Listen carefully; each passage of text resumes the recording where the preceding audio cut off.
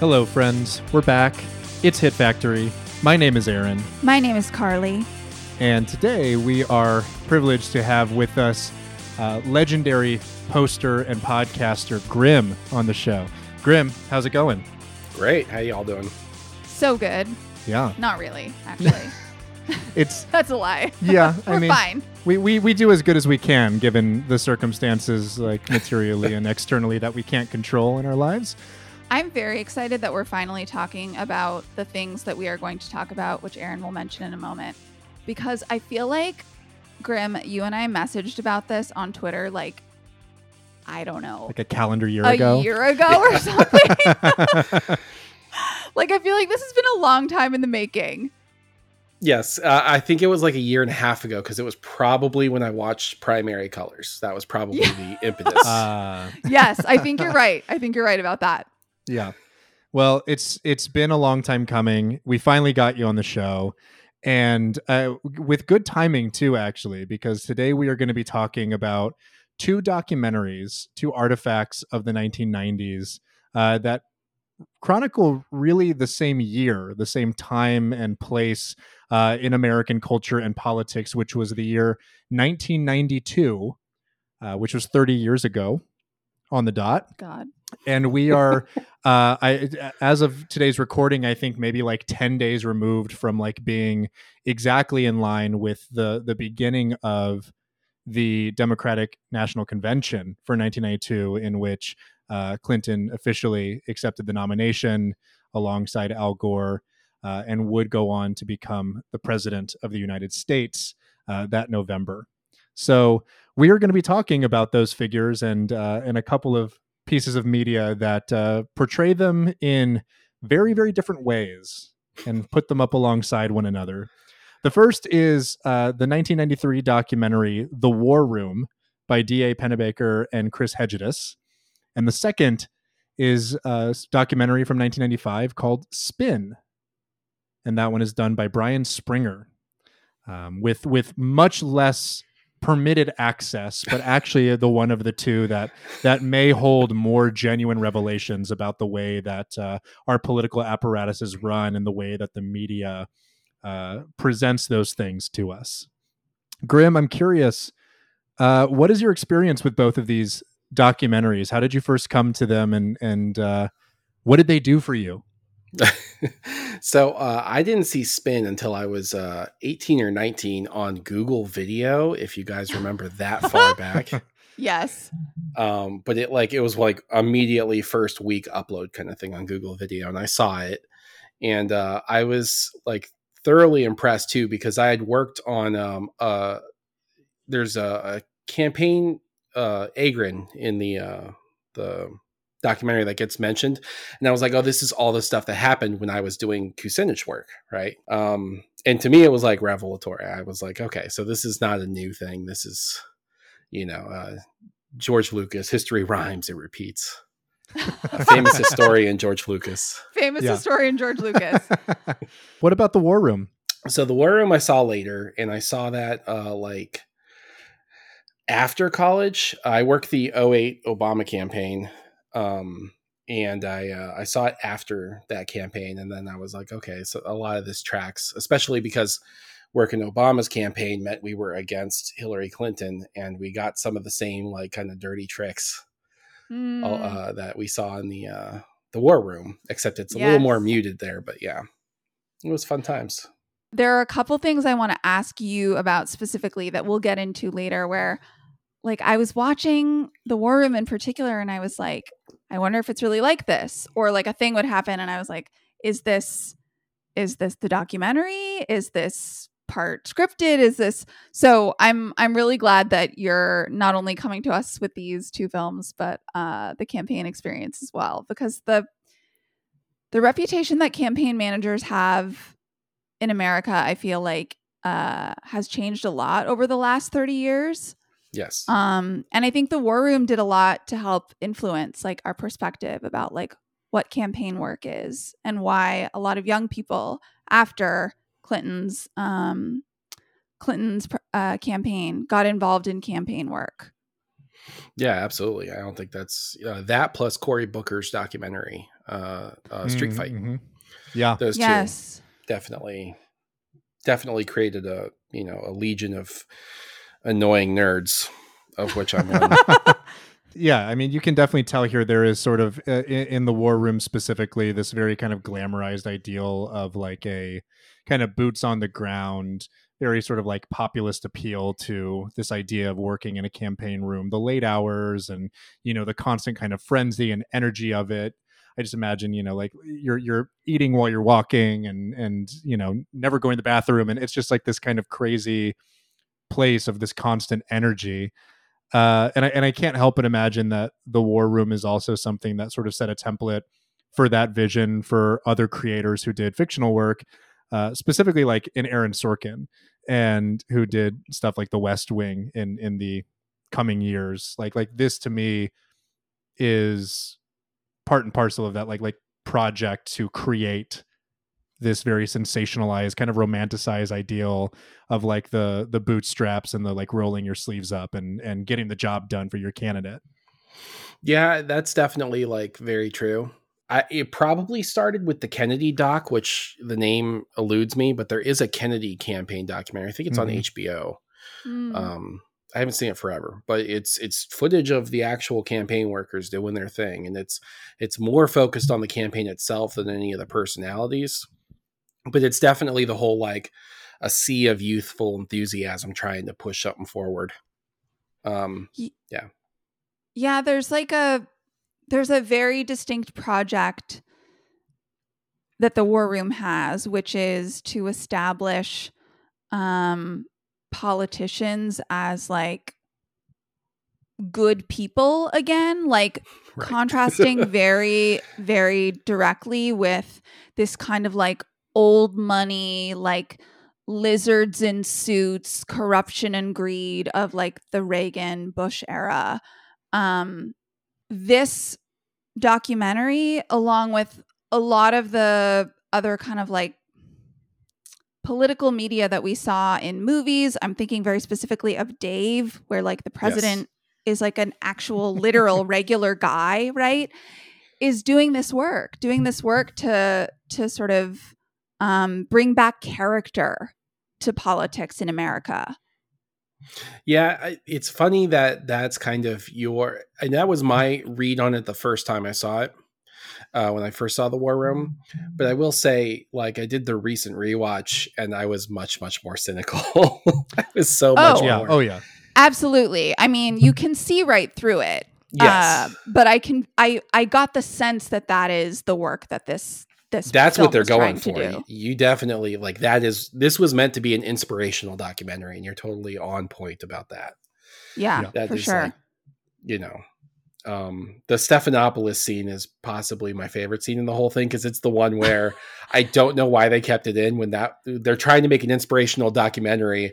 Yeah. And he's literally like, listen, I'm not saying you'll be added to the Clinton kill list if you report about Bill Clinton. I'm just saying, I can't do anything about what you report, but will you be in the White House reporting? Will you not? I don't know. That's up.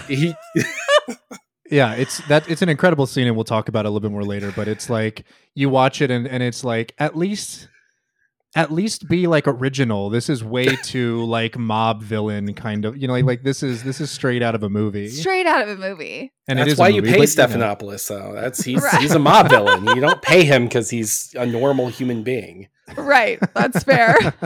So let's get right into it and talk first and foremost here about the War Room, because I think that this one is definitely the most like mediated experience. It's certainly, if not like sensationalized, it's very curated. It's very deliberate in its stylization, and the way that it presents its two central characters. So, 1993, this film was released after famous documentarian D.A. Pennebaker and his wife Chris Hegedus get really unprecedented but still limited access to a campaign. They requested to be in contact and in touch with Bill Clinton. They are denied that access, and then decide after the initial kind of convention that they are going to chronicle everything from Clinton's war room in Little Rock, Arkansas, and specifically through the eyes of two of its kind of leading guys, which is James Carville, the Raging Cajun, and George Stephanopoulos, both of whom would later become these sort of like iconic figures in like democratic politics. But this did a lot to sort of raise their level of import and to kind of, you know, get them on that sort of trajectory towards being stars of the Democratic Party. And yeah, I mean, you can see why right away. Both of these guys are really compelling figures. Carville especially, you know, like even for as cynical I think as the three of us are, and even like with hindsight, you know, and being able to kind of know like how perpetually Carville is wrong about things when it comes to his sort of brand of third way centrist triangulation that Clinton would adopt while he was in office.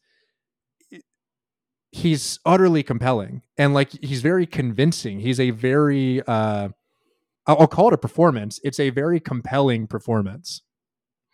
Yeah, I definitely so I've met Carville, for the record. Just full disclosure. And his wife, unrelated. And I Carville was one of the first guys that kind of like I now have this developed, it's like a tick almost, where the more charismatic someone is, the more I hate them inherently. Like it just it's hard to explain, but it's the politician, like, you know, the more endearing they are to the crowd, the better they are at the crowd work, the more I'm like, I don't want to be around you in any capacity. Mm-hmm. You get like a revulsion to it because you know what's behind it. And even if you don't know the specific person, you just kind of start to learn like the better they are at this, the less good they had to be at everything else, right? Mm-hmm. There's a little bit of, you know, the more they're allowed to get away with, yada, yada. So Carville is extremely charismatic, and he's extremely persuasive, and he's very good about doing the flare with the T-Rex thing. You know, you grab out the flare and then you just start waving it around and you throw it in the bushes. But Jeff Goldblum goes to, you know, tells you to fuck yourself because he wants the glory and does it too. So right. That's Carville's the whole thing, is he can misdirect and move people around pretty well. Like he's very, very good at that. I think even the moniker Raging Cajun like does a lot of work to sort of pitch us this idea of a politician that cares, right? Like right. Someone who works in politics that's impassioned enough to get angry, contrasted very directly with like George Bush, who always looks like he's fucking dead or asleep, right? like sounds like he's barely gargling out a sentence every time he opens his mouth. So then you have a person like James Carville, who is, you know, the face of this campaign, along with a very handsome, albeit small, George Stephanopoulos. So small, just a tiny little guy. And there is that sense of like, yeah, they're impassioned because like they care, right? Like they are people that care about making this country better. Not necessarily like they're passionate because they want to get the job done and be the best and like they're charismatic, right? And as you said, the calculation that comes behind that charisma and knowing how to flip it, you know, exactly on when he needs it, and when he's talking to a reporter at CBS and he's giving them a story and he's turning on the charm, or he's giving an impassioned speech to his, you know, tired and beleaguered, you know, interns. It's just like, yes, it's compelling, but the more you think about it, as you say, the more you realize it in and of itself is part of a calculated image. He drives me crazy so much because one of the reasons I had this kind of not great feeling around him when I met him was Mary, was his wife. Mm-hmm. And this gets kind of addressed in the documentary, and you see her on screen several times, you know, talking all sorts of smack about Bill Clinton. Yep. And he does this whole kind of like, people are like, well, should I really trust you if like you literally are married to a Republican operative? And he was like, well, there's a brother, and he in Pennsylvania, and he lived 20 miles away from his brother, and they both would vote to cancel each other's vote out. And it's like, right, but you're not fucking your brother, and like you don't have a choice who your brother is. You have said I align with this person enough to marry them. But that's traditional Carvel. Like if you don't really examine it and you just, oh yeah, okay, like it's Waffle House wisdom. It works perfect if you're like a little hungover and you're drinking coffee and you don't think about it too much. Yeah. One of the things that I noticed, on this watch, and I've seen this one a couple of times, it had the same effect on me that it may have had on you, Grim, like at an earlier point in your life when I saw it. I was impressionable, like more liberal than most, like Midwestern teenager, and I was like, this is sexy, like this is the cool stuff, like this is how politics should be run, and has this kind of all the appeal that it tries to. It worked on me. It did a number. But this time watching it, I noticed how kind of fucking scary Carville can be, and like how much his like kind of thing is like rooted in sort of like shaming people and like criticizing their behavior constantly. He does this thing with deflecting away from what are honestly, I think, like pretty fair criticisms of his candidate most of the time by, just like finger wagging at the reporters. And, at one point he has like a really funny line where he says, anytime anybody farts the word draft around here, it's on the front page of your newspaper 10 times. And we never talk about the other guy and any of his, any of the promises he hasn't kept. And he just does this thing where he kind of gets going and kind of snowballs. And all of a sudden you realize that he's not just like, individually angry. He's like angry at you. He's angry at this person on the other end of the phone and kind of like talking down and yelling at them. And it's kind of terrifying when you see it a couple times. He is scary, and he's not like a short guy. I think he's about my height, so he's like 6 foot. I am not 6 foot. I'm 5'11", but he is within the tolerable range of my height from what I remember. He definitely has like an angry vibe. Even still, he has an angry vibe. Somebody who's been through a lot of tough elections is James Carville, who's known as the Raging Cajun in the business, and we'd like him to say a couple of words to you. We have a tough fight coming right down the stretch. It's going to come out that Roger Ailes is behind a lot of this stuff before the election that you've been seeing about Governor Clinton. Every time that somebody comes along that's got some ideas, a Democrat comes along, the Republicans come up here and they ambush him. Remember Muskie? Okay? That is standard procedure. And here comes Clinton. He comes to New Hampshire. People here hurting. They want hope. They want somebody with vision. He gives it to them. So what do Republicans do? They get together with their wedge issues and they knock it off. If they succeed this time, it's going to be every time. You are never going to get a presidential candidate. Okay? You're never going to get somebody to come up here and run for president that served 11 years as governor, has got any kind of experience. Okay? And every time somebody comes up, they're going to do it. If we win this, then you have knocked this shit back forever. Okay? I'm glad you brought up the Mary Matlin thing. I want to talk about it a little bit more for a second, because I think that it's demonstrative in and of itself of not just Carville as a person, but of how all of these people are kind of just aesthetically different, right? Like they don't actually believe in anything enough to make a marriage like Carville and Matlin's unfathomable. Although I think that's a big change. I think that is an older way of thinking that has kind of gone away. And I would call that an improvement. But I can understand the argument it's not an improvement, but I think it's really a big improvement. No, I totally agree. I found the whole thing with Carville and Matlin to be incredibly disturbing, particularly when she spoke.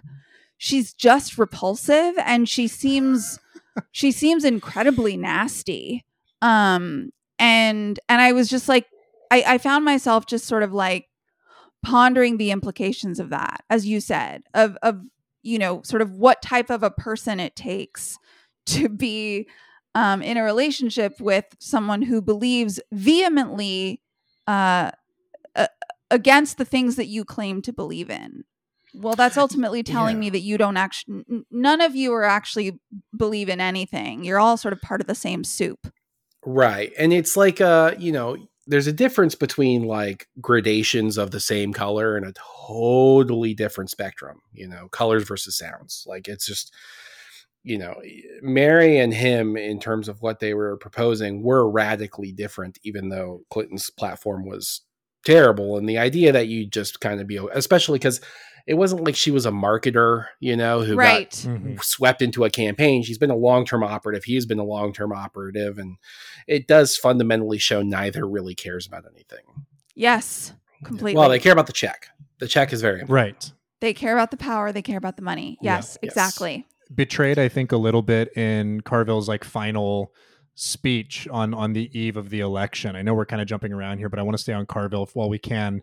Yeah. He's convincing, and he has this kind of like tear-filled speech where he's sort of like, choking out words in between sobs, and you get the sense that like, he doesn't really believe in anything per se, except for the success of the campaign. And he kind of says as much, right? That he's like, we worked really, really hard. And like, I've been doing this. I didn't go to Washington or, I didn't go to these places until I was 32 years old. I didn't win a campaign until I was 43, 44 years old, something like that. And you realize like, oh yeah, this isn't even really explicitly about like a person or like a once in a lifetime kind of candidate or a particular ideology. It's about, I finally win a campaign. I finally did the thing that I wanted to do for like this sort of almost sense of like self-aggrandizement. Yeah, it's like comparable to a teenager winning Time Crisis 3 at the local movie theater. Yeah. Doesn't matter. The trail of dead bodies in the game don't matter. It's the you got the ending video and you can brag to your friends, and you got your JC on the I'm sure that never gave him a complex, but you got the JC on the leaderboard at the machine. That's what he cares about. Absolutely. Let's talk about Stephanopoulos too a little bit. He, as we mentioned, is a more kind of diminutive figure, both physically and sort of in terms of the amount of space he occupies, like in the movie and kind of vocally, verbally. But he too has this very, very strong way of like whittling down any sort of bigger, more complex idea to a really effective talking point or a beat. And I think this is expressed like most kind of like explicitly and most remarkably in the aftermath of the debate. I think it's the first debate. It might be one of the later ones, but he doesn't even wait to hear the closing remarks from Bush. Yep. And he's running to like the other side of the venue in order to be the first one in front of the cameras. And he's like, all right, our point is that Bush was against the ropes. We had him against the ropes the entire time. That's the talking point. Just keep saying Bush was on the ropes. And this sort of like conviction that like if you say it enough times to the right people and in front of a big enough audience, it's going to inevitably become true. Yeah, I mean, Bush did not do well in that debate. I have watched every single televised presidential debate that has ever existed. Just like I've listened to almost all of the Nixon tapes that are public. Right. Yep, that we know. Stephanopoulos is a little worm, and he's very good at it, and he knows what he's doing. He is correct, though. If you keep saying George H.W. Bush was on the ropes over and over again, it's going to get into the brains of the actual people both doing the editing and speaking on TV. And it is going to like, that will be a framing someone will pick up, even if it's not necessarily the grand framing. People like on the ropes. They like these metaphors and these simple sound bites, and you're serving it up to them ahead of time. Mm-hmm. It's very effective. Bush did do poorly that debate relatively, but it was like he kind of did poorly most of the election because he lied about raising taxes. And that was that. It wasn't any of the horrifying things or the potential ex-president he may have had murdered. He lost that election because of he said, I won't raise taxes. And then it was like, well, we need to raise taxes or we'll default on bonds. And he was like, guess we got to raise taxes because it would be horrifying if I didn't. And people were like, no, fuck you. You can listen, you can dome as many like dudes from Massachusetts as you want, but you better not raise my taxes 2%. Oh God, it's so true. I was pointing that out to Carly. That was like, you know, they keep talking about all of the failed campaign promises of Bush, but like they never bring up like why he was in Dallas in November of 1963. Like no one ever says, why don't you ask him what he was doing there? Excuse me, we don't know he was in Dallas. He was in Houston 2 days prior, and there happened to be a travel voucher for a car rental from him going from Houston to Dallas. Thank you very much. Stop speaking unverified facts. Look, right. we're just worried about our taxes here. Right. That's all that really matters. Putting an asterisk on all of this, you know, don't quote us on any of it. We don't have all the facts. I do think, though, you're bringing up something really important, Grim, which is this kind of like, I'm going to keep coming back to the West Wing because I think that the War Room is very directly responsible for that series. This thing of like Stephanopoulos being this guy who can come up with a soundbite, who can sort of, you know, distill a whole 2.5 hours of garbage into, you know, 5 seconds of camera time that shifts public opinion for weeks on after that, is this like kind of like West Wing mentality of how to politic, right? Where it's like politics live and die by like the syntax of a sentence and not in the actual like projects or like policies of a potential candidate, that like you can literally change history by the way you phrase something. And Carville and Stephanopoulos several times throughout the film are seen literally spitballing, just like trying this thing. No. Okay, how about we say this first? No, how about Carville has this line where he just says over and over again, he says, I just think he reeks of yesterday. And he's talking about Bush. And he's saying, like, we got to get that in there. We got to get this idea of yesterday in there, that he reeks, that he stinks of yesterday. And I feel like this particular cultural artifact has a lot to do with that. Yeah, this does. You're 1,000% right. Aaron Sorkin 100% owned this on VHS. There's zero doubt in my mind. Yes. I would be shocked if the character Sam Seaborn in The West Wing was not based entirely on Stephanopoulos. Completely on Stephanopoulos. It seems so obvious in terms of their backgrounds. And I mean, it really feels right on the nose. I don't know if this will be like any like revelatory at all, but what you're talking about with Carville and stuff, it reminds me of the fashion industry. There's something about being able to put your pulse on a trend and kind of guide the winds a little bit. The extra 2-3% that are the difference between you and like Walmart. Like that's an important ability in these realms. And I've done it. I've been that little weasel more times than more than half my life now. Jesus Christ. But it's definitely it's skill.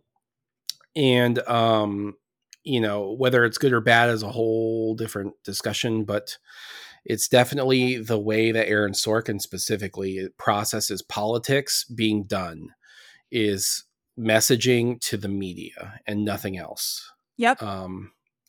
And I mean, Aaron Sorkin hasn't had to care about anything other than messaging to the media for the last 30 years of his life. You know, A Few Good Men came out, right. You Can't Handle the Truth became the first meme to ever exist, and he was good to go. The meme so before true. Memes. It's worth noting at this time, another movie from the Clinton cinematic universe, which is way more vast than you'd think. You got The Hunting of the President, you got Primary Colors, you got oh my gosh. DVD evidence 19974 from the Epstein trial. The Clinton cinematic universe is vast. But that's a joke, by the way. That number's random. I hope no one Googles it. Just made that shit up. But yeah, it's videotape of him. So, but no, the Primary Colors came out and everyone hated it. Like Right. It was widely reviled as a movie. And if you watch Primary Colors now, you'll be like, this is hilarious and this is spot on. Like, this knows who Bill and Hillary Clinton are 1,000%. Completely. It's so good on that front. So yes, this is like the time period was like, now is not the time to shit on idealism. And shitting on these campaigns was seen as shitting on idealism because they tied themselves to youth. And once you do that, that's a powerful thing to have working in your favor. Yeah, Stephanopoulos was really important for that sort of like youth frequency. There are all these kind of cultural references to him after they win this campaign. One I'm thinking about in particular is a Friends episode when Rachel... Oh yeah, they wanted to fuck him. They want to fuck him so hard. They're They like, I really want to fuck do. a guy whose hair looks like a wig. It's like one of the first Friends episodes. Like, it's like season 1 stuff. Yeah. It is. But he was a sex symbol. And he, I think he was maybe like, 36 when he was the media director of this campaign. He was quite young and had an incredibly important position in the national political landscape. Just an incredible amount of power for someone that age. And then, of course, in Clinton's later years, you have Rock the Vote, which I definitely remember watching on MTV. And it goes back to this distinction that the Democrats were trying to make from this old, like, sort of bastion of greed and corruption that the Republicans had, that they were different, not just because of, the things that they believe in, but because they were cool. They're like, just like you and me. Right. And I'm thinking also specifically about the extramarital affairs of Clinton himself as actually. Wait, he did what? He breaking. He fucked some ladies, but that ultimately kind of supported this project, this image. It's the draft stuff is amazing with him because they keep saying well, why don't they bring up the HW, yada yada side? And of course the answer with HW is HW joined the military and was a national figure / war hero. And in the one good war we had, but still, he got that status. Which obviously gave him the right to, remove the skull of any Irishman who got in his way. But yeah, just a vague reference. But no, the HW thing, it's well, he actually went to war and he wasn't literally in England protesting a war. Although you would think how much the problem is they couldn't just say it, and he kept lying about it, and he kept saying I didn't dodge the draft, and part of that is he would have lost more percentage if he had admitted to dodging the draft. My parents are left of the vast majority of Democrats and would never vote for Bernie Sanders because he was a conscientious objector. 1,000%. Yeah. I mean, they knew it, right? That's why it was never a confirmed talking point. Yeah. And he also did some really shady stuff. He joined ROTC and I can't remember. I think Yale. He was joining the ROTC Yale to get off the draft list. And he never actually joined ROTC. He announced his intent to in England. Which is all very funny. It's the one cool thing Bill Clinton ever did is dodge the draft, but it wasn't cool at the time. No. Right. Incredibly unpopular. I always think about the scenario where you go back in time and you tell HW hey, did you know that Bill Clinton crossed a picket line on his first date with Hillary Clinton? Because that would have switched the 92 election over, because crossing picket lines back then was still kind of a big deal to a lot of Democrats. Yes. Now it's fashionable because Jay-Z and Beyonce do it. Right. So it's who cares?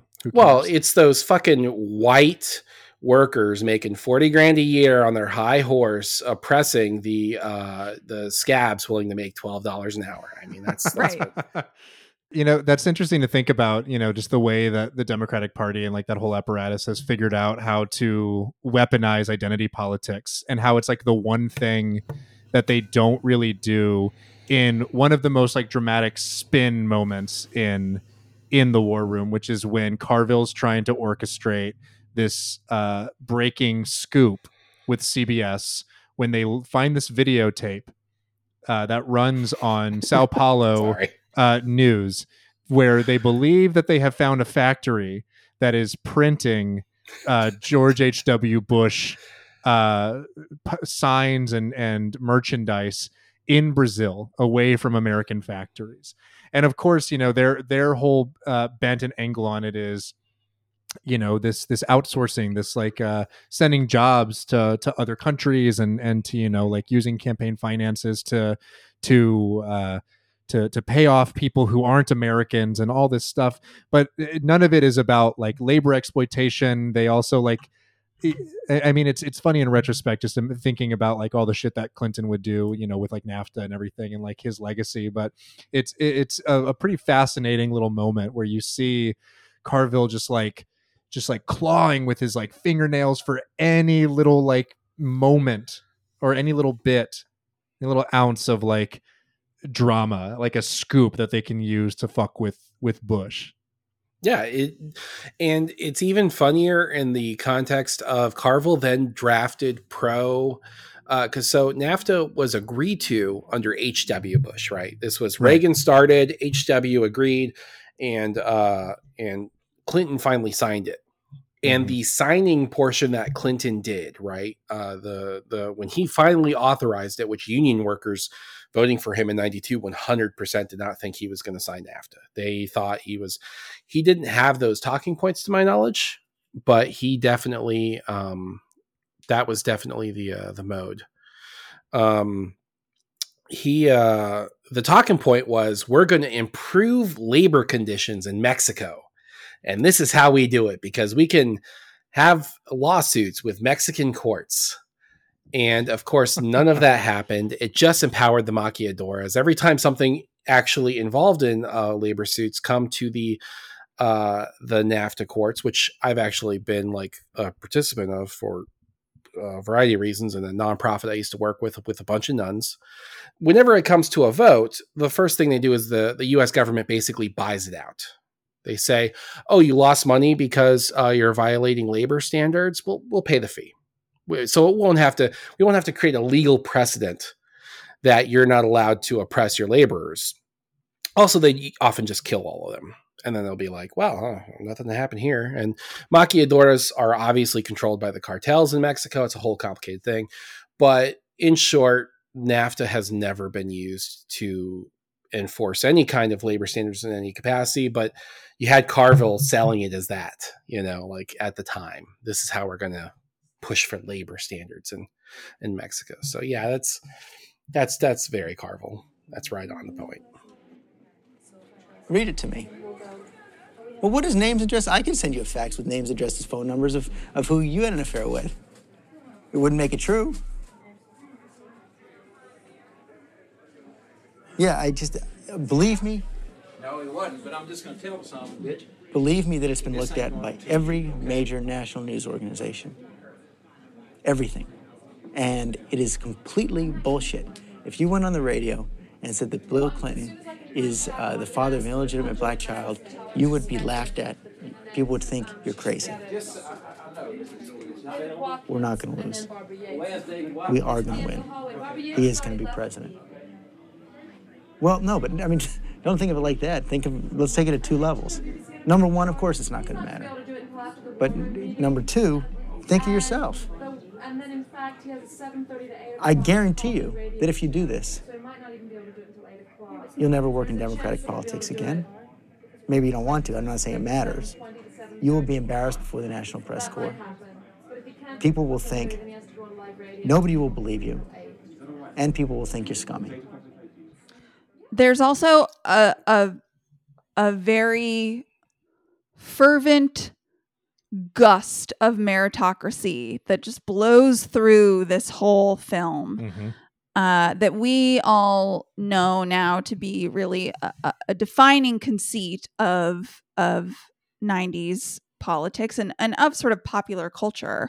The conceit that if you just work hard enough, all of the material conditions that may be holding you back won't actually matter, is really like beautifully exercised and put on full display by these two characters in this film. And I'm thinking also of Carville's speech, his teary-eyed speech at the end of the campaign, when he's talking to this room full of young, hardworking Ivy Leaguers who are there solely on merit, I'm sure. And he says that sort of story about the golfer that's talking about, oh yeah, I'm not lucky. I just practice a lot. I'm butchering it. What does he say? He says, I'm exceptionally lucky. The more I practice, the harder I work, the more lucky I get. And I mean, that's it right there, right? And Carville goes on to talk about how hard he's worked to get to where he is, and now he's finally here, and it's been one of the most important experiences of his life. I think that's a brilliant point, and all summed up, totally just straight and narrow correct. The only thing I would add to it at all would be Carville's skill there is realizing that the language everyone now understands in America is money equals equality and power. And he's speaking in the vernacular people understand. Yes. People, the government's going to give me healthcare. What? They're like, school could be free. That's not a thing that exists anywhere. The amount of people, by the way, in 1992 who thought no place in the country has, or no place in the world has free universities or whatever, it would probably be a majority. Literally just that much. The bar was so low, and the understanding of anything international pre everyone having the internet was so limited that Carville got to kind of take advantage of that and be like, everyone understands money helps you do things, and ideally you get more money the harder you work. And the synergy he made with those two concepts, just like you're saying, is perfect. It was beautifully frictionless put. sphere in a vacuum, as the physics nut would say. Let's talk about Jennifer Flowers a little bit, who shows up at the very, very beginning of this documentary. We see the press conference. I have to say, by the way, that name came from Central Casting. I know it's her real name, but holy shit, if someone's handed me that over in the script, I'd be like, he took her flower. Really? It's really? So Melrose Place. It's so good. Yes. Yeah. It's so Melrose so good. Place. It is very Melrose Place. And considering it's 1992, not a bad place to be. Yep. So Jennifer Flowers, we see her at the very beginning of this documentary. I think it's maybe all said and done in a 100-minute movie, maybe 6 minutes of total runtime dedicated to this to this woman giving her statements and claiming that she had this relationship with Bill Clinton. They found these recordings of tapes that totally implicate and incriminate him. And those were fake. Were they? That was the line they said at the time, is these tapes have been manufactured and edited. No, they really fully denied it. They were like, these tapes, and it turned out the editing, quote unquote, was they took out the greeting, and they said, well, that counts as editing if you take out the, hey, how you doing? Show me your dick. It's very much no one would count that as editing, but that was the line they put out, and it worked. I mean, it is pretty incredible the way in which they were able to, and I don't know that I give Pennebaker and Hedges credit for this, but the way that it presents and the way it plays with 2022 eyes is that she is effectively erased from any consideration of the campaign and also from the movie, right? It doesn't come up again because it's just yet one more thing that this campaign and that these people need to learn how to kind of, slick themselves up and grease themselves out of the hold and bob and weave away from and just, kind of juke. And they do very effectively and they get out of it. And then we don't hear about it again for the next 90 minutes of the movie. She's that bitch getting in the way of my guy winning. Completely. There's that terrible reporter that asks her when she's, standing in front of hundreds of people, did the governor wear a condom? And my heart just broke. I was watching her face and I was like, I would have broken down screaming if someone asked me that. I'm here like standing in front of all these people doing something incredibly terrifying, regardless of whether or not I'm getting money for it. And someone's basically like, LOL, sit down. Like it's just yeah, it's not new or surprising, right? Like this is something that's happened for a very long time, and despite knowing the way that the media handled Gennifer Flowers, because I remember it at least sort of vaguely as a child, I was still just like really horrified by it. And the film doesn't linger on it at all. It's literally just in there for legitimacy because a campaign documentary of the 92 campaign that didn't include Gennifer Flowers would be seen as straight up propaganda. It would be seen as unacknowledged propaganda. Which is kind of sad all on its own. American Crime Story did a whole season on Clinton, and I got my problems with it. But the one message they really drove forward in everything that happened that I actually was like, okay, this is good. This is a good framing of everything that happened, is being a woman in the context of the 90s and being near Bill Clinton and also having any kind of issue was a death sentence in terms of like your career, your morality, your personal safety, your consideration, your privacy. It was not a good time to be a woman. Yeah. And their lives got ruined. Every one of them. Linda Tripp, Monica Lewinsky, all of them. And you can talk about how much their decisions played a part, but there's no denying that a man making similar decisions would not have been perfectly fine and been completely unruined. And it's not debatable. The fucking guy who was like the rent boy for Barney Frank in like 1988, despite being gay, didn't have the kind of issues that like Monica Lewinsky and Linda Tripp ended up having. Right. You know, and in the 90s, it was a different beast. And that's an important message here. There's 4 other calls that they're responding to from journalists who are like, you want me to care about the fact that like he's throwing eyes in an elevator? And it just keeps coming up. And it's like, dude, and this came out in 93. The idea the documentary is trying to portray is they're coming after Bill Clinton and making up all these fake sex acts. He had one thing in his office. Believe me, it would be big news if there were all these women. And I feel that history has verified that exact thing. He's been perfectly innocent, and he's definitely not a multiple rapist by any stretch. Right. For sure. Totally. Total exoneration.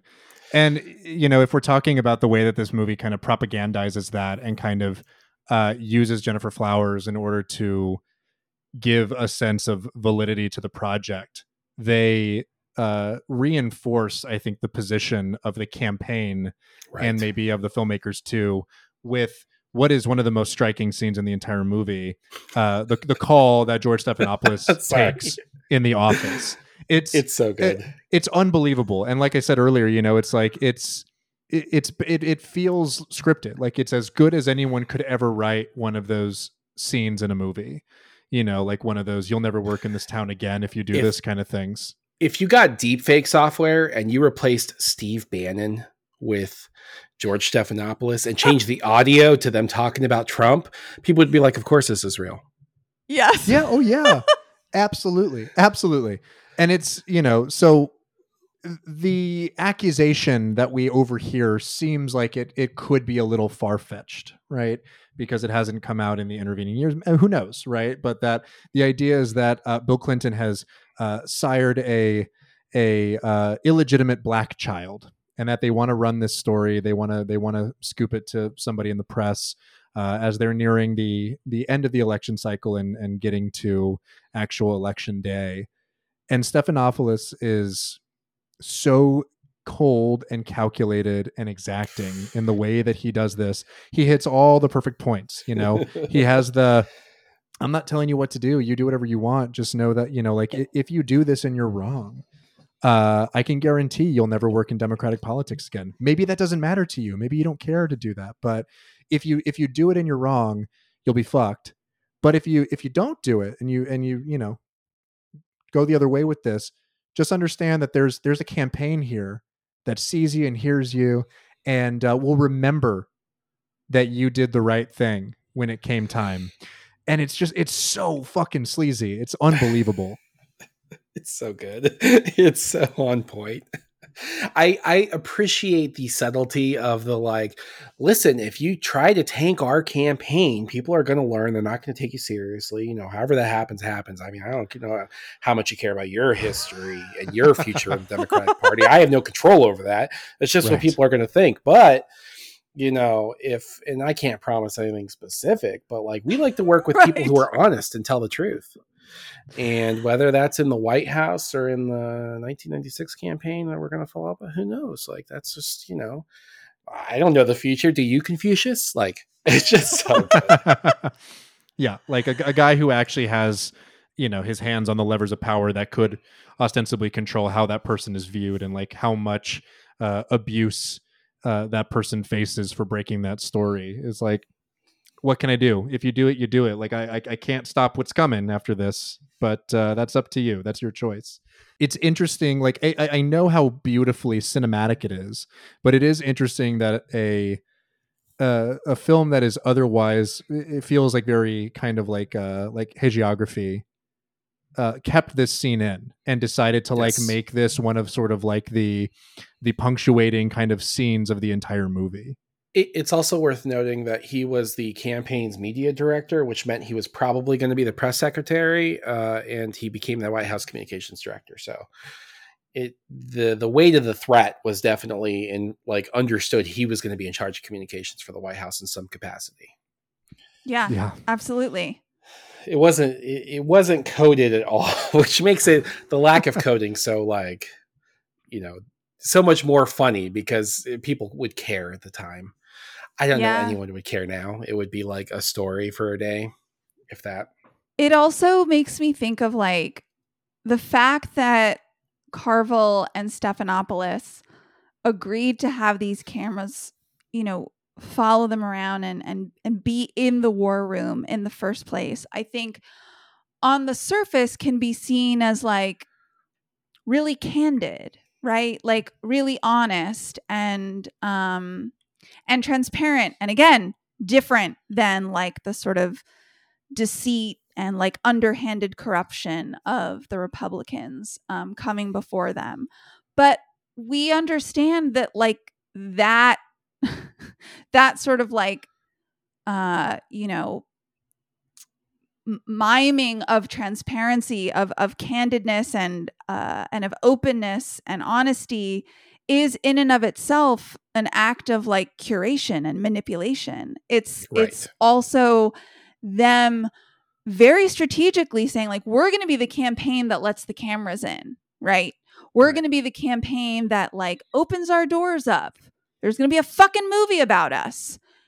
And that is also doing the work of enforcing to the public that these people are men of character. These people are good. They're hardworking. They're principled. And the shit that comes out of their mouth doesn't actually matter, right? Like the content of their conversations can ultimately be swept under the rug because it's the fact that they were willing to do this at all that really does the work that they're after. And I think it's fucking brilliant. And I also think it just makes me even more cynical. Like it's all part of this manipulation, which is a nice tie-in to the next one. You know, it's so Stephanopoulos probably wanted the scene in himself. He worked Dukakis's campaign. If I'm not, I'm like 80% certain he was a bigwig in Dukakis's campaign. And one of the complaints was they weren't aggressive enough. So I almost feel like he was doing his resume with that call. He was like, there may not have been another person on the line. Like legitimately, like he may have been talking to an empty phone to be like, I don't want to be that Dukakis bitch who lost 48 states or whatever. Like, I'm going to be,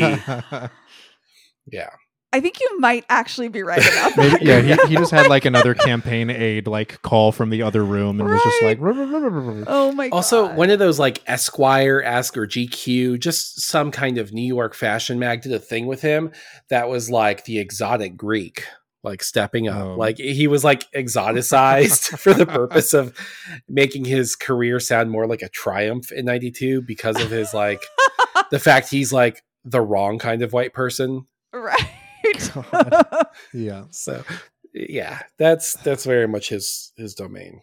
And I think this brings us more or less to like the end of this conversation about the war room. And really the last thing I want to say about it is just that, you know, you watch this and it makes perfect sense in the way that these two characters are sort of like triumphed and lionized within the like 100 minutes of footage, why they were such ascendant stars within the Democratic Party. You really get a sense that they were very good at their jobs, even though their jobs are kind of fucking evil, you know? And I will say, you know, it's like Pennebaker and Hedges, like they're great documentarians too. You know, they did Primary, they did Don't Look Back, the Dylan documentary that's very famous. Like they have this very distinct kind of cinema verite style. They just put a camera in a room. They don't give talking heads. They don't give voiceover. They don't manipulate in that way. They just show you these kind of like little slices of life. And it is compelling. It's like a riveting movie. You watch it and before you know it, it's over and you have felt this whole slew of emotions. But yeah, I mean, the more you look at it, the more you realize just how much of that has been heavily curated and mediated to elicit that exact response from us. Yeah, I can probably someone who worshipped him was because I kept thinking about it when I was rewatching it was the director of Jesus Camp. Same deal, no voiceovers. It's all filmed. It's all filmed completely like no questions. It's just straight filming what's happening, and on top of that, it was vetted by the people that were in the film. Like all the people in Jesus Camp watched it beginning to end, and they were like, stamp, sign a seal of approval. This is good. Oh, wow. Final draft. Yeah. And they were like, this is what we believe. This is us being extremely normal. Who could possibly object to any of this? God. Yeah. So it had that kind of vibe. It reminds me of that kind of vibe.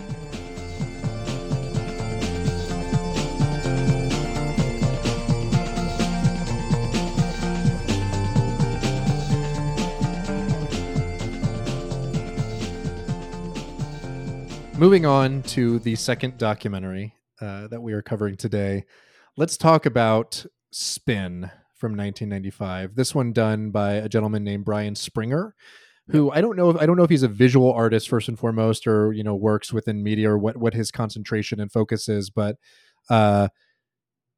this is something else. Like this is next level kind of curation of this stuff, and you know it's a very similar kind of project. I feel like to the War Room in the way that the footage is compiled and then curated. But of course his hands are much more firmly on the wheel, and he's telling us this story and contextualizing a lot of what we're seeing.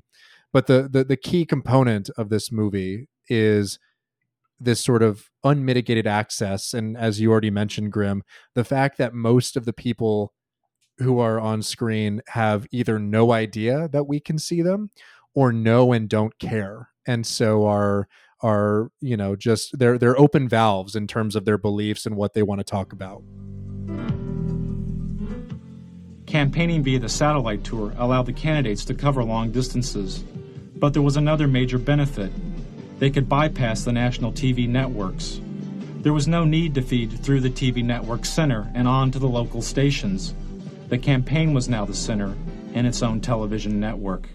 Another way the candidates made news was by creating their own TV news stories called the Video News Release. The Video News Release was given free of charge to local TV stations. Sent via satellite by the candidate, the Video News Release consisted of a campaign-produced TV news segment, complete with intro text for the local TV anchor to read, and a news story edited by the campaign. Nearly all the major candidates placed a Video News Release on local television, and nearly half the local TV stations which aired the releases didn't report that they had been produced by the candidate. For instance, this story's reporter, Michael Caputo, wouldn't be identified as working for the Bush campaign. Primaries March 17th. In Washington, this is Michael Caputo reporting.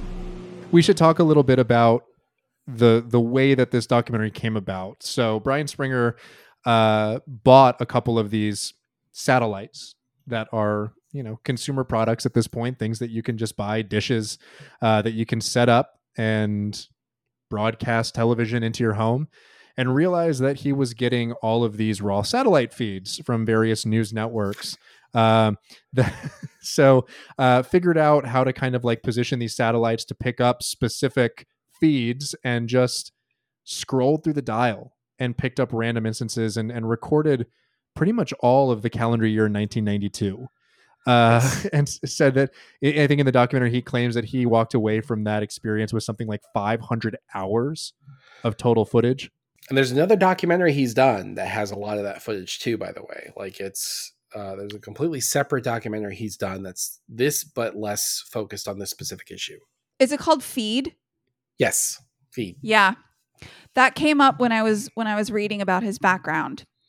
Yeah. And they do the bits and pieces of writing that I saw on it do describe it more as just kind of like raw, kind of like vomit of a raw sort of spew of this footage, rather than what he's doing very meticulously in this documentary, which is really trying to illuminate the ways in which like American media manipulates every single thing we see. He's definitely way more hands-on in this one, and he's definitely Yes. like not being shy about his points, which I kind of appreciate.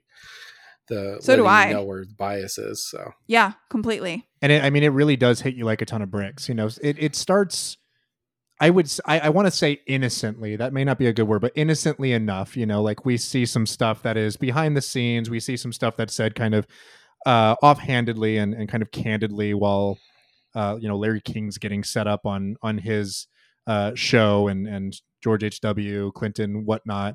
But the more this sort of builds, the more we realize that these like minor little asides of candor and like openness end up sort of yielding some incredible moments where we just kind of see like how big a kiss ass Larry King is to like all the different candidates, and like at one point even seems to be like trying to like peddle like a pharmaceutical drug to George H.W. Bush. he sure is. Out of Israel.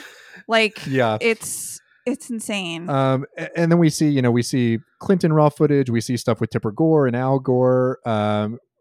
This documentary also does one thing that is noteworthy for its glaring omission in the War Room, which is talk at all about the fucking LA riots and about like any of the conversation that was happening in the media about being tough on crime and kind of like law and order and that sort of stuff, which is completely sidestepped in the War Room in any capacity.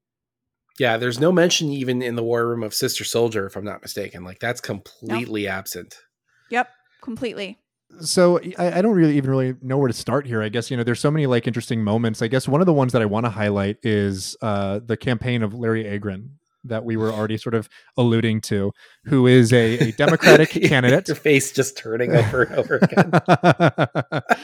One of these subplots. Incensed. Just utterly incensed. So I guess he's a Californian, if I'm not mistaken, right? He was like a mayor of Irvine or something. Maybe not at this point, but somewhere later down the line. But ran a campaign, I think largely viewed as a significantly more progressive campaign than some of the other ones. Had a sort of had things to say about how to treat poverty and crime in urban centers and how to build infrastructure. Had a lot of these kooky ideas that a left candidate might have. Crazy ideas to put money into the infrastructure and away from the military. Right. Yeah. He wanted to defund the military, which is a big thing.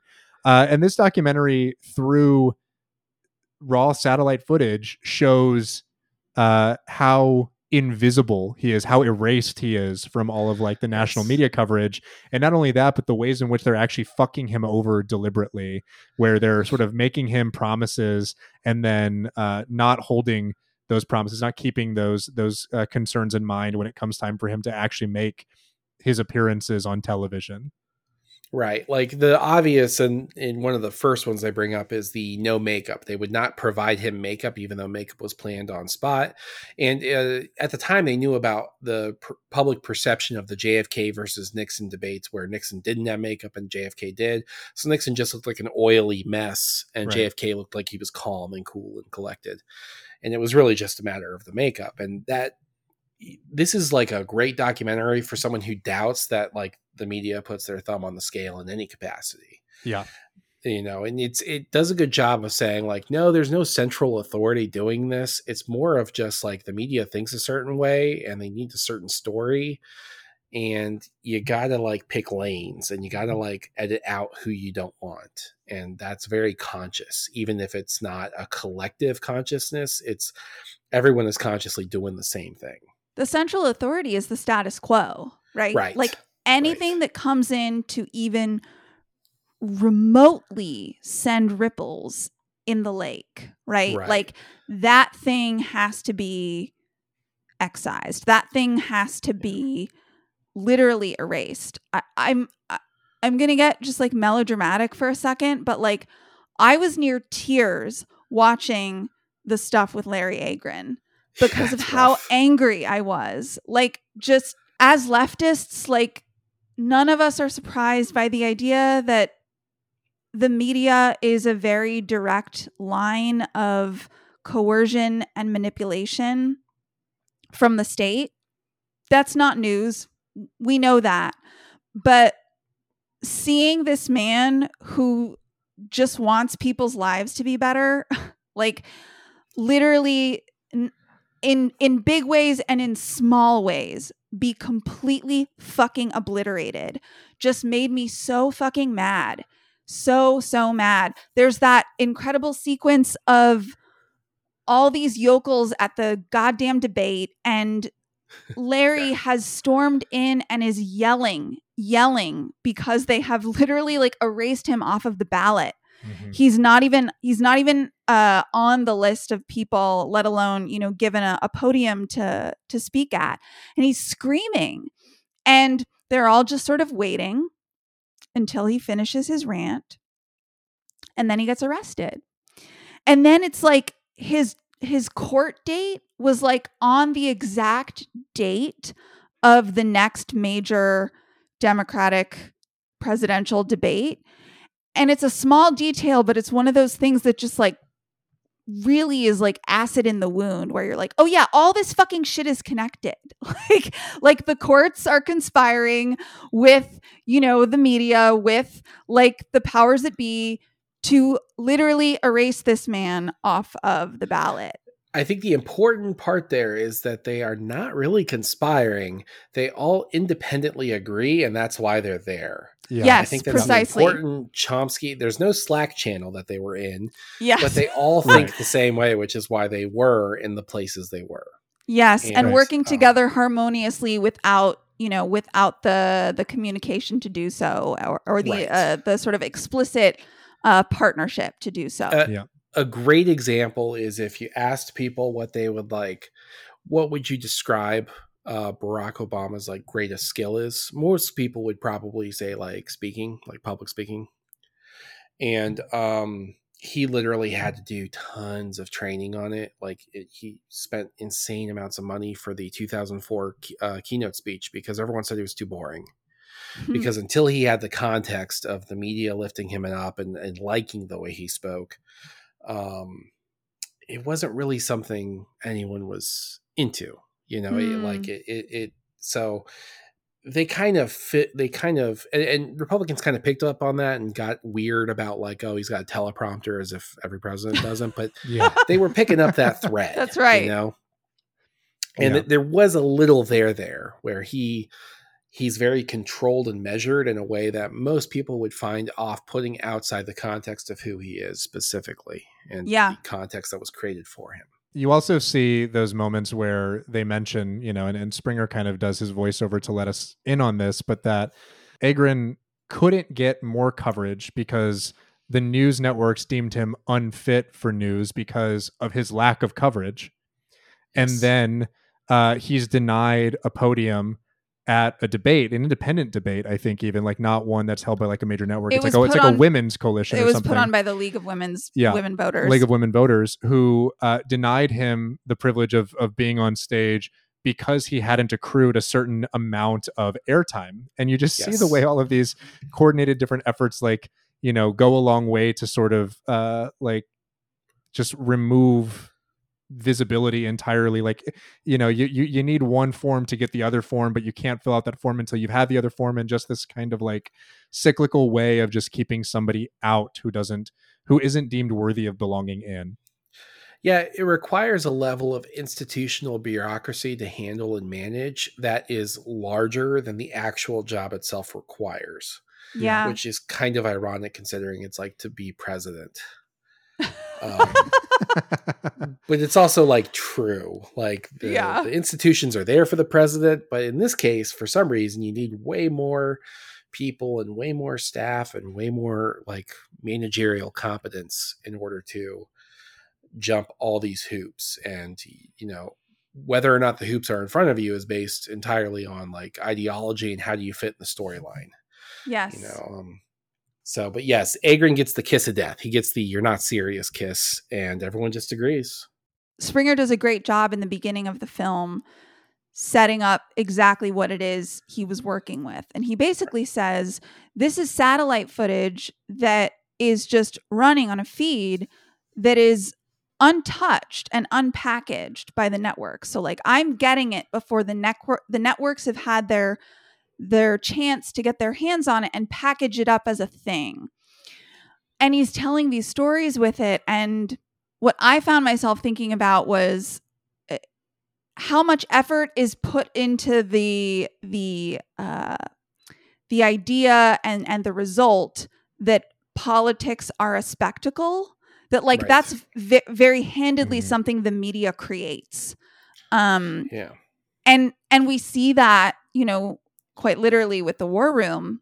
And Springer makes a really great point here when he's talking about the role that these shows, particularly Larry King Live and some of these other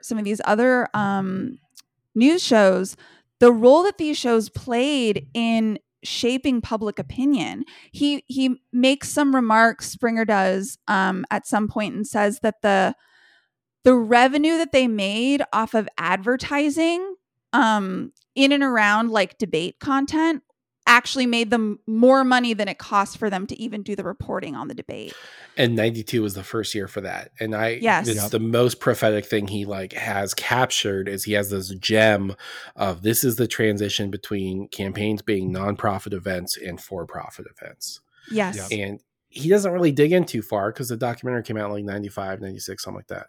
Mm-hmm. But it's weird how important that definitely becomes, especially in the 2000s era blogosphere. You know, also, if we're talking about Larry King Live, this is another point, which is it's interesting how that show found so much purchase because it's the closest thing to like a democratized event that anyone could experience within the context of network cable, right? This predates sort of a like, you know, back and forth kind of sender receiver model of communication that we have now, like on Twitter and other social media apparatuses.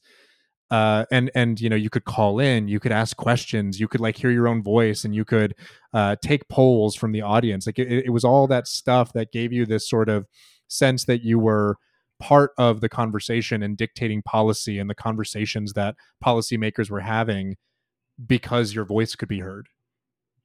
Yeah. And Larry King, I actually liked Larry King on a lot of stuff in terms of non-politics because I think he's a decent interviewer because his whole thing is he kind of lulls you into a sense of comfort, and then he'll ask you a weird question to try and take you off base and go from there.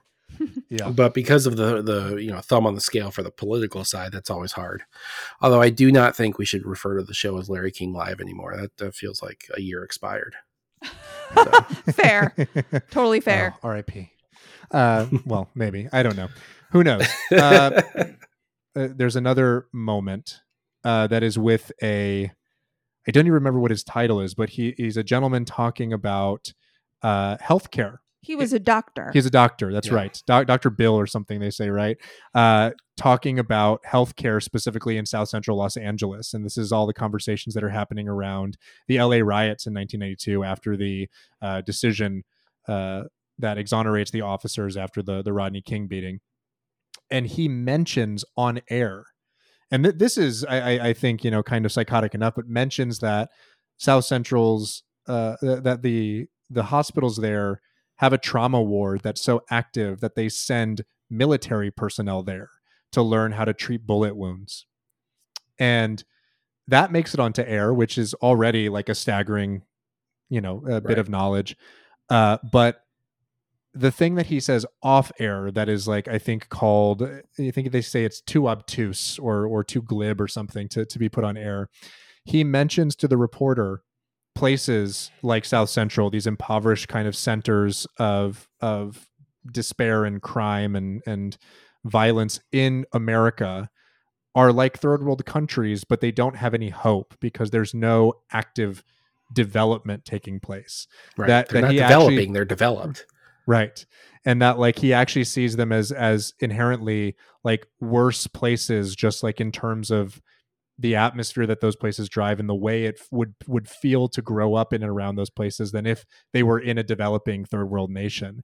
That these are like the worst places he's seen. And it's a remarkable bit of candor and honesty from this guy that you just obviously you don't hear on television. Yeah. Well, and it takes place before his like bullet clinic thing, right? Which I think is important. He says like that, and they're like, that's too obtuse. That's too, stick to the facts, sir. And, by the way, the John Hopkins Bullet Clinic is in Dayton, Ohio for the exact same reason, because if you want to see a whole bunch of people shot, that's where you go. If you weren't looking for the closest place to Baltimore. Wow. Yeah, think about how bad your city's gun violence has to be that they're traveling away from Baltimore because you got more people getting shot. Anyway, but yeah, no, it's the same kind of principle, and it's so obvious how everyone's thumbs are on the scale and how it they're all in ideological concurrence, but it's not organized. It's just simply their bosses thought the same way and their coworkers think the same way. And there's no real getting around that fact that if you don't think that way, they kind of don't think you're serious, no matter what you can bring to the table. This segment on the LA riots, I think, is where Springer's background as an artist and an artist in media specifically is really important, because he talks about framing sort of narratively, but also framing visually of the riots and how they were covered. And he talks about all these helicopter sort of sweeping above ground, like high in the sky shots of Los Angeles cityscapes, rather than sort of like down in the violence. And he also talks about how the reporting that was done on the ground was also done at a distance, just sort of moving, along the sides of the crowds, not ever speaking directly to the protesters, just kind of describing what they were seeing. In talking about this framing, this visual and narrative framing that the media was doing, he makes this incredibly powerful point about the media's, I won't even just say complicity, their sort of active role in misinforming the public and obscuring information from the public, not only to, influence a certain political outcome, but also to really downplay the very real violence that was happening next to, down the street from many, many people. And yeah, I think that point in particular is really important in the film, because this is where he, I think, really shows that it isn't just sort of happenstance, right? That it is like a very concerted material project by the media. Right. Yeah, and it's like the effect of multiple pieces of ideology kind of coming together. I have no doubt that this kind of framing, because it done independently, but is part of why Hillary Clinton did the whole super predator speech. Like I don't think these things are unrelated. I think she was going based off of what she saw, and that's what was being told, and people were curating a message, and these things mattered, and they definitely shaped how like Gen Z thinks and all that, which is why, Matt Iglesias just put a thing the other day that was like, we need to ban boomer politicians. And I am firmly against that, because then that means we got like Gen Z or Gen X. And Gen X is so much worse than the boomer politicians. Oh, yeah. Yeah, we've talked about that on this show, actually. We've covered some Gen X thinkers before. We did a deep dive on Chuck Klosterman's book about the 90s and his sort of like survey of what he thinks happened and why. And it is, it's not good. Gen X thinker is my favorite oxymoron now. Yeah. No thinking, just vibes. Just vibes. Literally, that entire book is just like, yeah, things may have materially actually been this way, but this is how they felt, and so that's felt. And so that's what's true about it, right? Yes. And I mean that is exactly what the Gen X sort of like ideology is, and how much of media informed that is very clear. Before Clinton was shooed into office, he had to compete against a host of other Democratic candidates. The media focused on 4 of these candidates, but Larry Agron was a 5th candidate the press did not report on. There's no makeup here? During the 1992 U.S. Conference of Mayors, the New York Times reported that, quote, dozens of mayors seem to agree on one thing. The single candidate who truly understands urban needs is Larry Agron, unquote. They promised to bring this stuff over. None of the networks mentioned Agron's presence at the convention. How about if I run over that Super Saver? One of Agron's staff had to run over to the Super Saver and buy some makeup because the network had broken its promise to provide it. This was typical of the media's treatment of Agron. When he appeared at this Democratic Candidates Forum, this Associated Press photo simply cropped Agron out of the frame. During the New Hampshire primary, the TV news reported the polling numbers of the top 5 Democratic candidates: Brown, Clinton, Harkin, Kerry, and Tsongas. When Agron moved into a 3-way tie with Harkin and Brown with 2% of the vote, most of the TV news didn't mention Agron. The day Bill Clinton captured what may have been the most valuable airtime of the entire election, as he spoke to 50 million viewers about his alleged affair, was the same day that a poll showed Agron's support at 4%. He had passed Brown and was the 5th leading candidate. When ABC's Sunday Evening News reported this poll, they simply deleted Agron entirely by not reporting his candidacy. Moving on to a couple of other like key moments in the documentary, I don't have much to say about the Pat Robertson and like Jerry Falwell stuff and everything. Pat Robertson can burn in hell. Yeah, I mean, this is what I was going to say, is that like, Pat Robertson is a 92-year-old man. He's still kicking, still making like billions of dollars with his enterprise. Jerry Falwell, like, made this sort of like career resurgence and got all that money so that his shithead son could do creepy shit and have like his weird like orgies on his yacht or whatever. Like they did all that by like on the backs of AIDS victims and gay people and all of this shit, and just like creating just a entire kind of culture of radical like evangelicism and like and oppression. They're going to die in old age. I hope that it's as prolonged and painful a death as possible, and even that will be too much fucking mercy for any of these people. Like I hope there's a hell just for them. Like that's really it. That's all I have to say about those guys. But beyond that, we go back to and talk about Larry King a little bit, and mostly, like I mentioned before, it's just funny to kind of watch him be a kiss ass, like for someone who's supposed to be kind of like a straight and narrow kind of, like you said, interviewer and good at the tough questions when they matter. Just the way he like butters everybody up beforehand, and his little asides to Al Gore where he's like, when we run out of time, you should invite me on the campaign bus. Just do that little thing. The one that I was most taken by is the conversation with Bill Clinton off microphone, where he says, like, just so you know, if you win the election. My boss, Ted Turner, he really likes you. I think he's going to be pretty good to you. What else? What has he got to lose? I have a feeling that you two will have a really good relationship with this network, and that is like one of those moments of just, you know, we all know about like the inherent partisanship of a CNN and an MSNBC and a Fox News and all that shit. But like it's just funny to hear them so blatantly say it. Oh yeah, and if Ted Turner was Jewish, the Groypers would have that clip on repeat all the time. Oh yeah, for sure. Yeah, because it is really the media apparatus literally being like, oh yeah, the media likes you, and that's why you're doing well. So don't forget to pay fealty when you're on the other end of this equation, right? Yep. Yeah, gosh, I'm just thinking about that. It's also worth noting these are the years of like Larry King Live where Tara Reid called in. This is the same time period where or her mother, I'm sorry, called in and was like, yeah, my daughter got like assaulted by someone who's really powerful, and I don't know if I can talk about that. Yeah. You know, but honestly, like, you know, fuck her for planting that story 20 years ago, knowing that seed would eventually sprout in a presidential campaign, completely fabricated and not real. A lot of destruction she was able to do ultimately, right?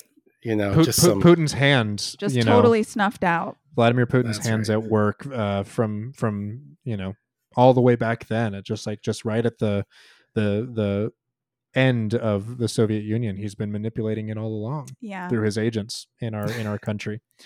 It is fun how much the country, like American, like foreign policy, loved Putin at that time.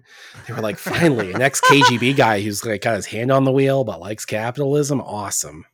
I think Springer does a whole lot without saying very much and really letting a lot of the footage speak for itself. But he does some things really well.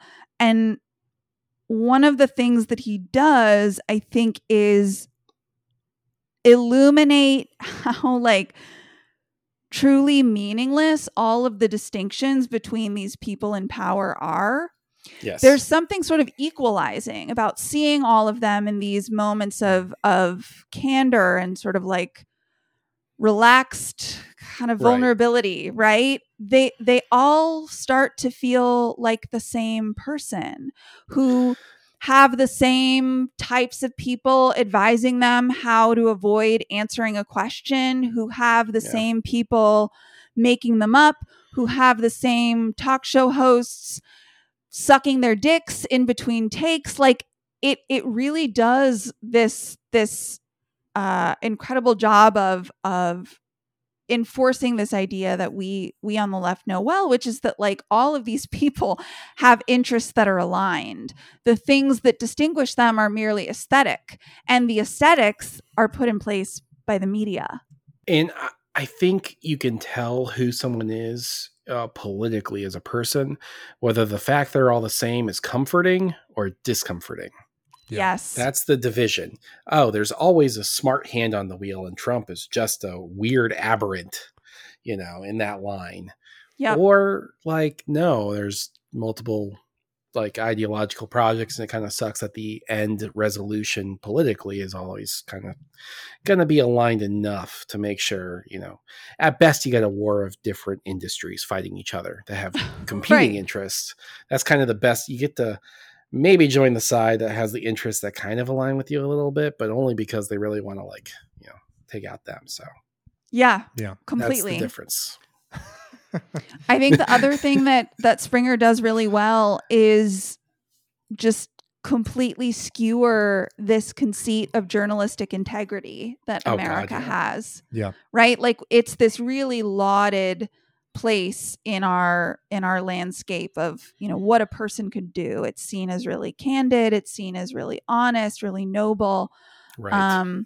And he just blows all of that right out the window. And I don't want us to forget to talk briefly about the Kerner Commission. Yeah. Because I think that's so important, and he lingers on it and brings it up in the first place for a reason, because the Kerner Commission, after the Watts riots, Right, found that the media was one of two reasons why violence was as bad as it was during this period in our history, and that it found that the media did not do a good job informing the public of what was actually going on, and informing the public of the sort of full spectrum of racial dynamics in America. And he brings it up again in the context of the LA riots and of our current landscape of media. And he really drives home the fact that it isn't just manipulation that the media is guilty of, but it is also guilty of obfuscation. Right. It's got an active hand in all of this. And, you know, as a secondary kind of side stray bullet from all this is, you know, we mentioned Aaron Sorkin in The War Room, but nothing that happens in Spin happens in any Sorkinian drama of any kind. Yep. When the cameras drop, they're all still very serious, and they're all still like not, what's Allison Jane's character's name? CJ. I'm a journalist. I can't tell you what I'm going to do. I'm a journalist. That would never happen. Meanwhile, Larry King is like, so Ted Turner has some knee pads on in case you win. Just to make it clear. Like, it is his mouth really is like, open. He's ready to go. Yeah. What that mouth do. And God, he's got a huge mouth too. That makes that joke even funnier. But Google Ted Turner mouth and you'll see what I'm talking about. But yeah, no, it's definitely all on point, and there's no reconciliation of the reality of like these forces working together accidentally because they all are the same kinds of people. Which, you know, like you said, Kerner distinguished that both racially and sexually. There's no women, there's no minorities in the media. And that's an issue that's been like getting corrected over time to some degree. But the ideological portion of it too is like Clinton ironically had policies that were great for like a lot of small businesses that like were run by minorities, Small Business Association. But we now have this capital class that is like a larger capital class that is minority that now has capital perspectives, but from a minority kind of orientation. Yeah. And it's not totally aligned, but it definitely is aligned enough. You can find some people who agree with you on what was basically like the homogenous truth prior. Absolutely. Eric Adams. Joy Reid. Oh man, Eric Adams. Yeah. He's a little too out there though. He seems a bad example just because he's like talking about the crystals under Manhattan that make he's also vibes. That's a good point. He's also a nutcase. He saw Santa with Muscles, the Hulk Hogan film that taught him that all orphanages have power crystals underneath them that can be mined for infrastructure purposes. Politics would be so much better if people like voted for like a representative of an area that had no political power, but it's just like, yeah, I'm King Manhattan. And Eric Adams would be perfect for King Manhattan. If he had no real authority and he just had like a wrestling belt and he like, oh, that would be so great. And then there was just like, the Manhattan dork. And then like you got to be the Manhattan dork and everyone would call you the dork, but you like actually had power over what happened. That would be a relatively better system if we could manage it somehow. Yeah, it would. Yeah, you're like, right. That's the British. They got their royals. I was just going to say the British figured it out. We got to find some sort of title and some sort of method by which to, like create these sort of fiefdoms and people who lead them, and also have our village idiots and give them both, some sort of sway within their societal order. We'll work on that. That's our project now is Hit Factory. Why can't we just make Trump king of Twitter? Why can't we just his profile has like a little crown above the circle, and just he would take it. How many problems could that solve? And right? It really would. The one thing I'm devastated by is that Trump's ban largely it predates the rise of spaces, because I'm just imagining Trump my God. like holding like a weekly space that we could all just like tune into and like what would be said in it. Yeah. It just sounds like a really incredible opportunity for us to just hear some really unhinged shit. I'm glad we're ending on Trump, because I think both of these films are sort of speaking to an idea that I want to put forth to both of you, which is that there's, I think, probably since the 90s, if not before then, but definitely we see with the War Room since the early 90s, there is this idea that while politics may be about spectacle, they are ultimately about manners, right? They're about sort of like, you know, polish, manners, the heavy mediation and curation of images, of talking points, the refining of sentences down to, you know, where a comma is, right? Like this West Wing thinking. Right. And Spin really illuminates how heavy-handed that mediation is. We see, you know, the mediation in full force in the War Room.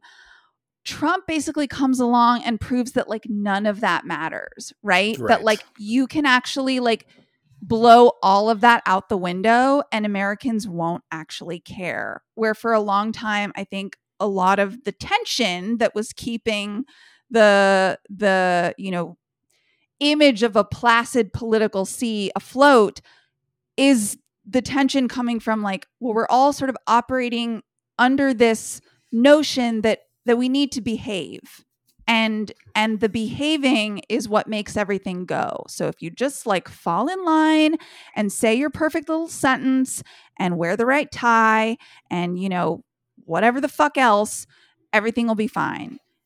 And like, none of that actually matters. I would even argue too that it wasn't even just that Trump came along and like sidestepped all of that and like blew it all up and that people didn't care. I think it's actually that people found it profoundly refreshing that like we had created this apparatus that like held on to those rules and basically had sort of like calcified it into this kind of dogma that like the first person that comes along and starts shoving people around a little bit suddenly feels unmoored from that system in a way that like people latch onto because of its authenticity, quote unquote, but also like the novelty of it.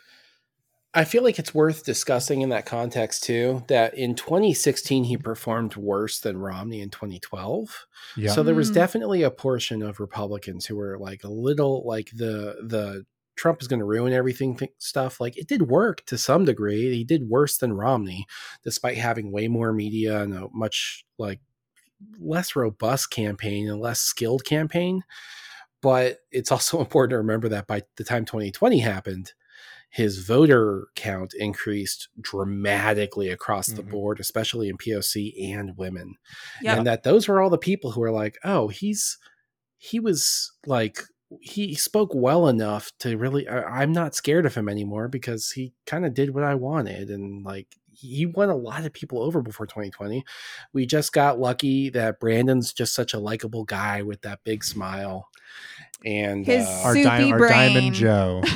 Diamond Joe, man. He's just talking about how like Corn Pop used to give him Choco Tacos and things were just, you know, really, really like turning on the nitrous for the whole country being like, yeah, like it was. This guy's going to do it. What's he going to do? He's going to fall off a bike. Yeah. But Pete, that was relatable. They felt way more comfortable with Trump. That's the important part is people felt way more comfortable with Trump in 2020 than they did in 2016. Yeah. So he broke that mold and it worked. People were like, oh, I guess he, you know, not enough happened. So, yeah. Well, and as you know, things continue to worsen in this country and you have a whole swath of a population that doesn't quite understand why, but understands that the establishment is maybe kind of problematic for whatever reason. Someone who seems anti-establishment despite being vehemently, you know, part of the status quo in many ways is going to seem palliative to a certain degree, no matter how kind of allergic you may be to his like surface level trappings. Right. You know, I'm just curious when this like podcast got sponsored by Russia. It's a good question, Grim. Yeah. The we're not at liberty to say. Yeah. The Mueller, she wrote, folks will definitely be on us for this one Oh my God. with a magnifying glass, to which we say, you know, at least we didn't, we had to go to Russia because we didn't get $80,000 in PPP loans granted Right. to this podcast. You know, Was so it 80,000? it was something like that. It was She's a lot like, of money. Look. Yeah. I may have gotten my loans paid back, We're- but Yeah, I think it was after the PPP and student loans. It came out It to was like a total like of 80. It was more than that. It was like It was definitely six 125, figures. Like, yeah, it was six figures for sure. gross. But yeah, we had to get our money from Putin and the boys because no one here would do it, and the PPP stuff was that well had run dry by the time we got there. So Damn. yeah, All I want to say, Grim, ultimately is that I'm so grateful to you for bringing us this film, for suggesting Oh, Spin absolutely. a year and a half ago or however long it was, and that and then we finally watched it. and that we kept our promise and we made it happen, because I think this is an incredible film, and I think it's something that literally every American should watch. And Yeah. the fact that it's on YouTube right now makes me really happy, and I want everyone to watch it. yeah, if we It's been on achieve one YouTube for thing, like 10 years. I love that. Yeah, if we achieve one thing with the podcast, I think it should it should be, you know, watch The War Room. It's a good documentary. Watch it with an asterisk and understand, you know, Clinton's legacy post 92. But definitely watch Spin and let it you know, confirm for you maybe some beliefs you've already held, and otherwise inform some things that maybe you are less clear on, because it really is, I feel like, a vital piece of media that more people should have eyes on. And you know what is interesting is people always think of the past with this stuff, but almost every person you see in those frames are still there. You know, they're Yes. working in some capacity and they have power. The 30-year-old like a woman in the corner in one scene, she's now 55 and she's a leadership in the Democratic Party. Like I know some of those faces. Like these people do not go away just because, like, you know, W1 in 2000. They hold on to power just like anyone else does in any other job. Yeah. Absolutely. Well, that is going to do it for us today and for this episode. Go watch these documentaries, especially Spin, given that it's widely available to watch on YouTube. We'll definitely be linking it So good. in the show description here. Special thanks again, as we've already said, to our wonderful guest, Grim. Grim, thanks so much for being here. Thanks for having me. I really appreciate it. Where can people find you, Grim? I'm online at Exile Grim on Twitter, and I have a podcast called Why the Last Pod, but I'm doing a new one called The Greatest Depression. That is, I basically stole Blowback's format, but for the Great Depression. Hell yes. Fantastic. Looking forward to I will be hearing it. tuning into that. Yeah. We'll make sure to link so people can find you, Grim. From us, thank you so much for tuning in. You can follow along with us at Hit Factory Pod. You can also subscribe on Patreon for bi-weekly bonus episodes at patreon.com/hitfactorypod. Shout out to our overlords. We call them Linda and Jesse K. And we will catch you all the next time. Thanks, everyone.